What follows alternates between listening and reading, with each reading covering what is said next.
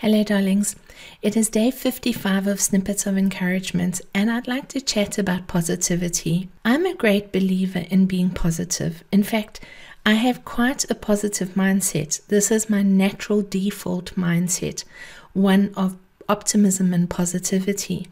Yet it is possible to have a natural mindset of pessimism, and perhaps you even know people like this. To be clear, neither one of these mindsets is better nor worse than the other. They simply are as they are.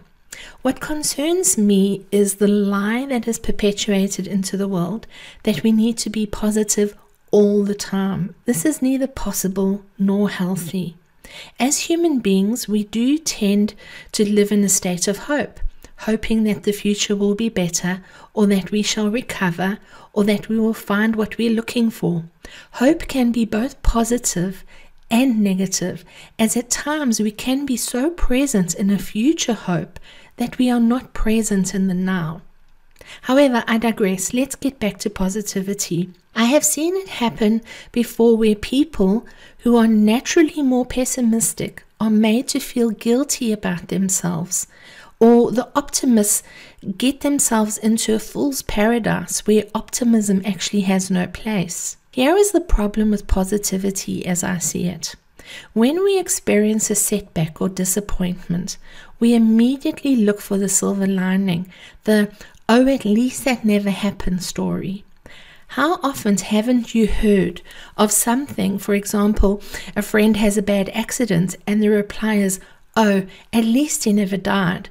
Alternatively, a house burns down and the response is, "oh, thank goodness everyone escaped. It could have been far worse." All of those things may be perfectly true, but what often happens in our quest to feel better about ourselves and our lot in life, we brush over very painful experiences in order to avoid our pain. This is where being positive does not serve us at all.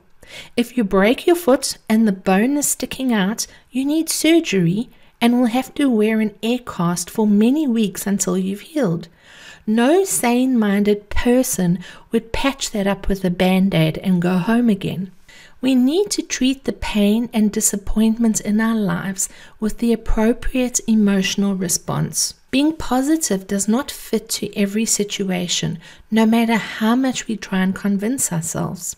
Being positive is often band-aid when deeper, more specific care is required. This is what I want to encourage you with today. Allow yourself to feel what you're going through in your life and then take the appropriate action to release that emotion and heal yourself of whatever pain you've gone through. In life, we experience countless pains. They range from stubbing our toe in the morning to deep grief and loss. While it is true that the sun will come out tomorrow, it is also true that our pain sits in our bodies. It has nowhere else to go. Pain is energy that gets stored in the cells of our physical form, and if we do not heal ourselves of the small and large pains of life, we literally create dis-ease for ourselves.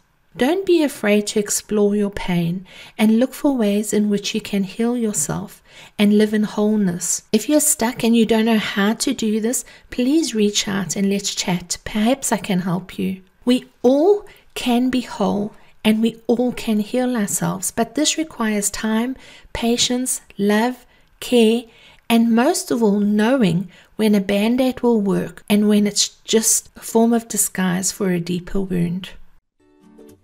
You've been listening to Snippets of Encouragement with Angie Barnard. If you've enjoyed this snippet, share it with a friend. But more importantly, now that you've received, get out there and encourage somebody else. Have a wonderful day. Bye-bye.